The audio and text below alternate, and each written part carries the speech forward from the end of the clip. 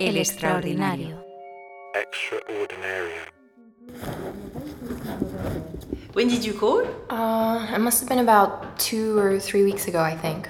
Do you mind if I record our conversation? Go ahead, no problem. It's for your podcast, right? Yeah, exactly. The podcast. Thanks. This way, follow me. The person I'm walking up these stairs with is Emily. She manages the cultural center I've come to visit in Geneva. The building is in a residential area, near Lake Geneva, not far from Villa Diodati, the mansion where Mary Shelley spent a summer writing Frankenstein. But that happened 100 years before Ursula Bloom was committed to this psychiatric hospital. When was the hospital converted into a cultural center? Well, the hospital closed in 1928 and the building was left unused until 1960, when the council took over the property and called a vote to decide its future. That's how it became a cultural center. There's an auditorium, several temporary exhibitions, and a couple of permanent shows, like this one. Let me see. I think this is the right key. The room is quite dark when we walk in, and while Emily opens the curtains, I can make out a cabinet in the middle of the room and 2 others on either side, with several panels hanging over them. When the light finally fills the room, I am stunned to find a huge photograph of Ursula Bloom on the wall behind me. It's weird. I feel as if Ursula has been watching me before I'd even noticed her. Can you tell me about this room? Yes, of course. It's an exhibition dedicated to Ursula Bloom, a Swiss painter who was born in 1877 in St. Gallen, just south of Lake Constance. The people that set up the current space discovered that Ursula had spent her last years here, so they decided to pay tribute to her in this room. That's interesting. What do you mean? Well, it's not exactly the ideal place for an exhibition of this kind. I mean, when Ursula was here, it was a psychiatric hospital, and I'm not completely sure she would have picked this place had she been given the choice. Oh, I get it. I'm sure she wouldn't have, but Ursula didn't have any children, and the house where she grew up is no longer owned by her family. This room is where she lived during her final years. In this very room? Yes, her bed was over there, by that wall. After picturing her bed against the wall, I accidentally look over to the window. It's a split second, but just enough for Emily to notice. We don't like to think about Ursula's life's ended. We prefer to focus on the positive part of her time. Come and look at this. Can you explain what's in the cabinets? Of course. This one holds some of the objects that she had in her room. That one has some press clippings and writings from Ursula's time. And this one, these are sketches, notes, and some of her drawings. We even have some of her paintbrushes. She painted her last works in this corner over there. She painted them right here? That's right. When she was admitted to the psychiatric hospital, she initially stayed in a smaller room on the first floor.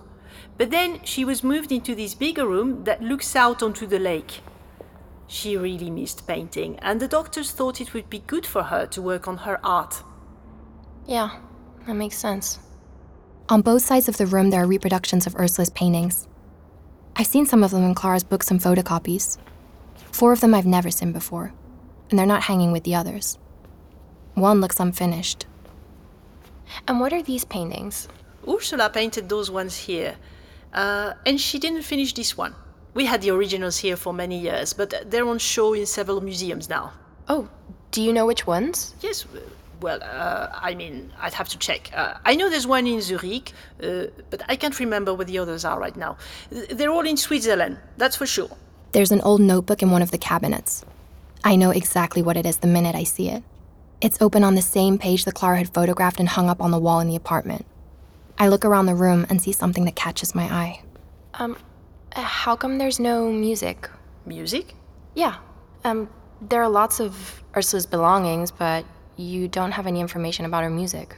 Oh, right. Yes. Some sheet music has been attributed to Ursula Bloom, but we haven't been able to find proof that she composed those pieces. Everything that is in this room has been verified to make sure it belonged to Ursula. But I've got... Wait, hang on. Let's see... Look, this is a copy of the score. Ursula composed it. Let me see. Are you sure Ursula Bloom composed this? Yeah. I mean, I think so. If you look at these notations and the writing in the notebook in the cabinet, it's the same handwriting. Yes, the writing does look similar, but I wouldn't go as far as saying it's the same. Where did you get this? It belonged to a woman who was researching Ursula Bloom. She was an art history student called Clara Torres. Do you remember her coming here? Was she Spanish? Yeah. Do you know when she visited us? It must have been about 5 years ago, I guess. Oh, well, I haven't been working here that long, but if she was researching Ursula Bloom, this room was probably on her list. I can't think of any other place with this much information on Ursula, especially not this much verified information. How did Clara know Ursula composed this music? I think, well, the truth is I've never actually spoken to her. But among her notes I found the number for a musician called Milo Siegenthaler? Siegenthaler. Do you know him? No, but that surname is very common in the German part of Switzerland. Well, it looks like he's also a historian and a collector, and he has some of Ursula's music. He's the one who sent Clara the score. I'm meeting him tomorrow. That's cool. Let's see what you can find out from him. Okay, so do you need anything else? Or? Yes. Well, you see, I'm trying to fill in a few gaps about Ursula's life. Right. I haven't been able to find any information about her between the time she served in the First World War and her admission to this hospital. Do you know anything about that period of her life? To be honest, not really. We just don't know how she did during the years before her nervous breakdown. We think she may have spent that time with her family. Working as a nurse during the worst months of the war took a serious toll on her health, and she never really recovered. Oh, I don't even want to think about the terrible things she must have seen. We do know that it was her family that committed her to the hospital. That's how she ended up here. Oh. Don't you think it's weird that they sent her here? Why? Because her family lived in St. Gallen. It would have made more sense to send her somewhere closer to home. Oh, well, who knows? Maybe they thought a change of scenery would be good for her. Makes sense. Can I help you with anything else? No, but I'd like to... Do you mind if I take a photograph of this?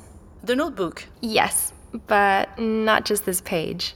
Do you think I could see the other pages and take photos of them as well? I think so. But give me a minute. I'm not sure if I'm allowed to touch it. Let me check with the person in charge of the collection. Do you want to wait for me here? Would that be okay? Oh, no problem at all. I'll be right back.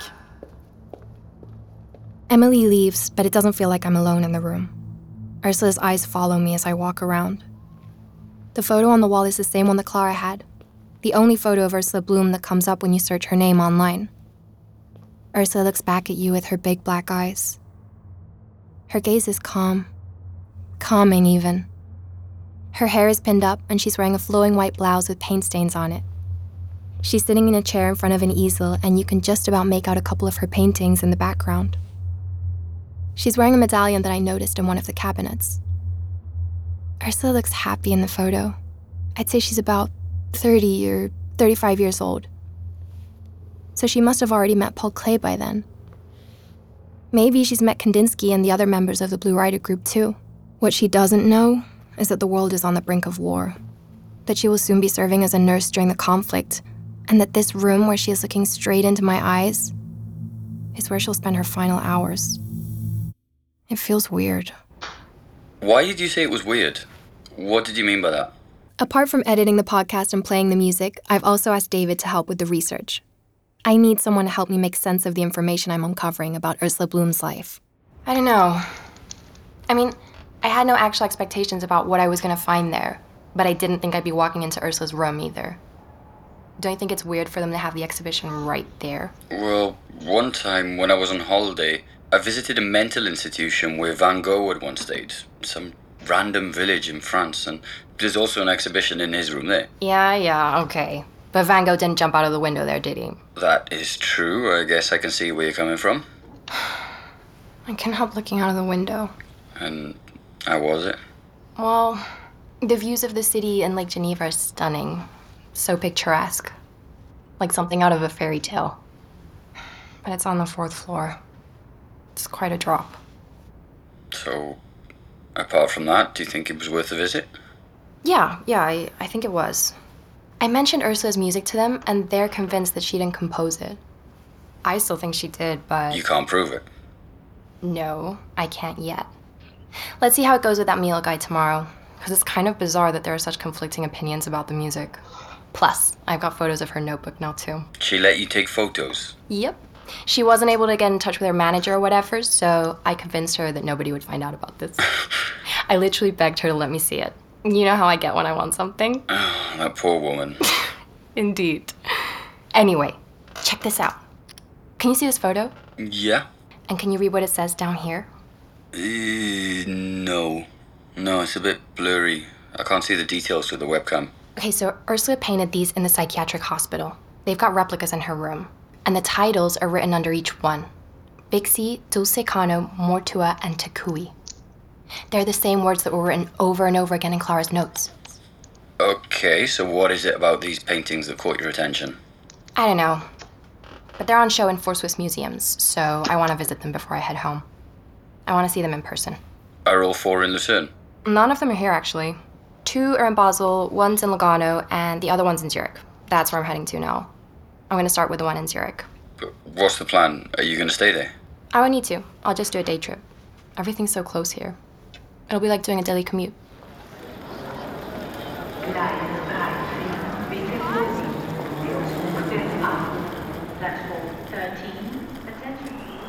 A couple of hours after chatting to David, I arrived in Zurich.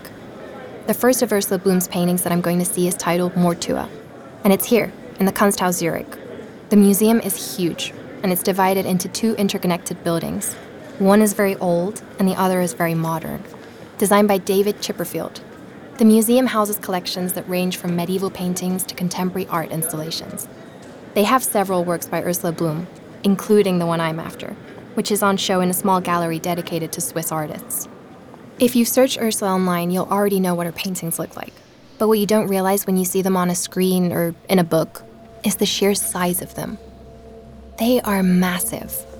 Ursula painted Swiss landscapes, and when you're in front of them, they feel like windows into another world.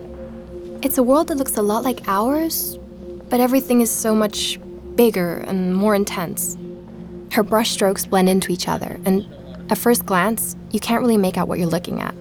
Like when light changes and your pupils take a few seconds to adjust. Mortua means dead in Latin, and the painting depicts a snowy landscape that is split into 3 planes. There are several birds perched on a cluster of bare branches in the foreground. Then there's a lake that divides the painting in 2, and a couple of mountains in the background. I look at it from afar, and when I walk towards it, the painting seems to come to life.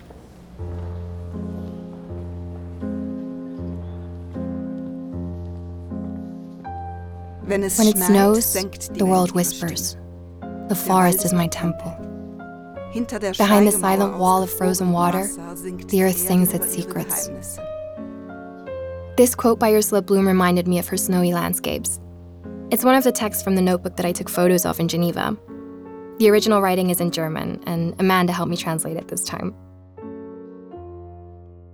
Now I'm in the KKL Auditorium, the concert hall in Lucerne.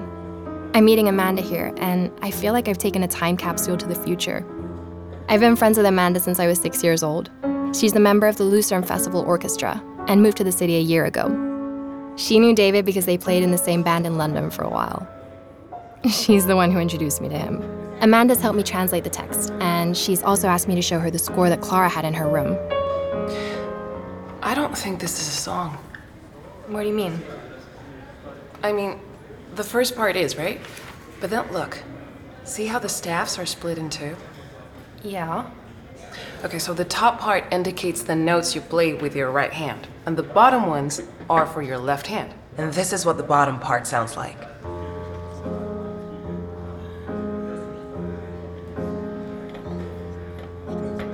That's it. That's the melody. I play this part, and then it's the same notes again. What changes are the notes on the other part of the staff.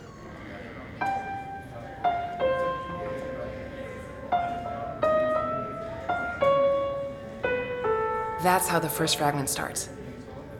Okay, now I'm gonna play the beginning of the second one.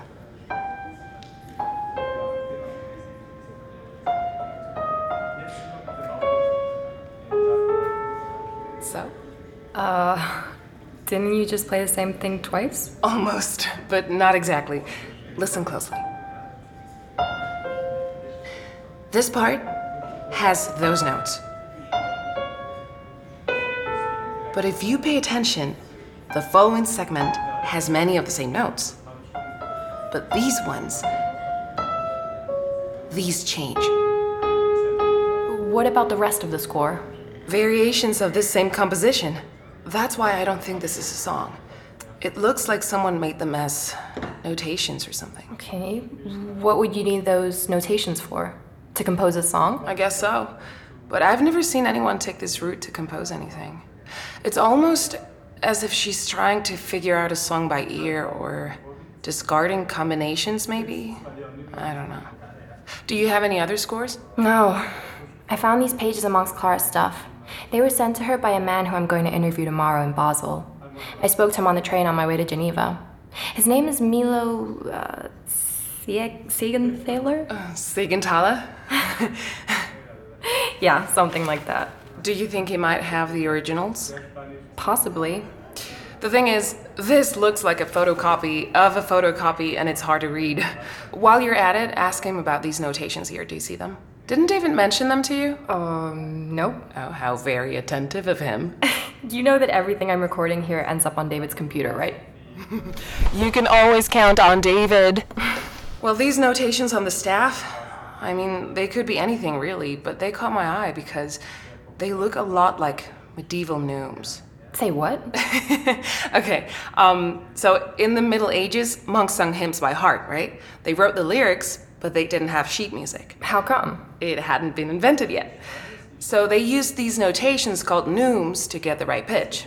In fact, I think neume means breath. Later on, the neumes evolved into modern musical notation. I don't get it. If there's already a staff on the score, what is this for? No idea. Maybe this melody was meant to be sung? Maybe they were lyrics? I don't know, I'm just saying things off the top of my head. I wouldn't even have thought about neumes if I hadn't been to St. Gallen recently. Wait, what's up with St. Gallen? Ursula Bloom was born there. No way, was she? Yeah. Wow.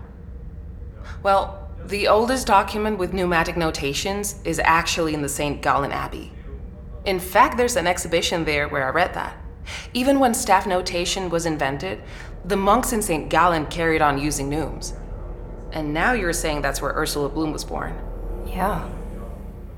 Well, I don't know, but it sure doesn't sound like a coincidence to me.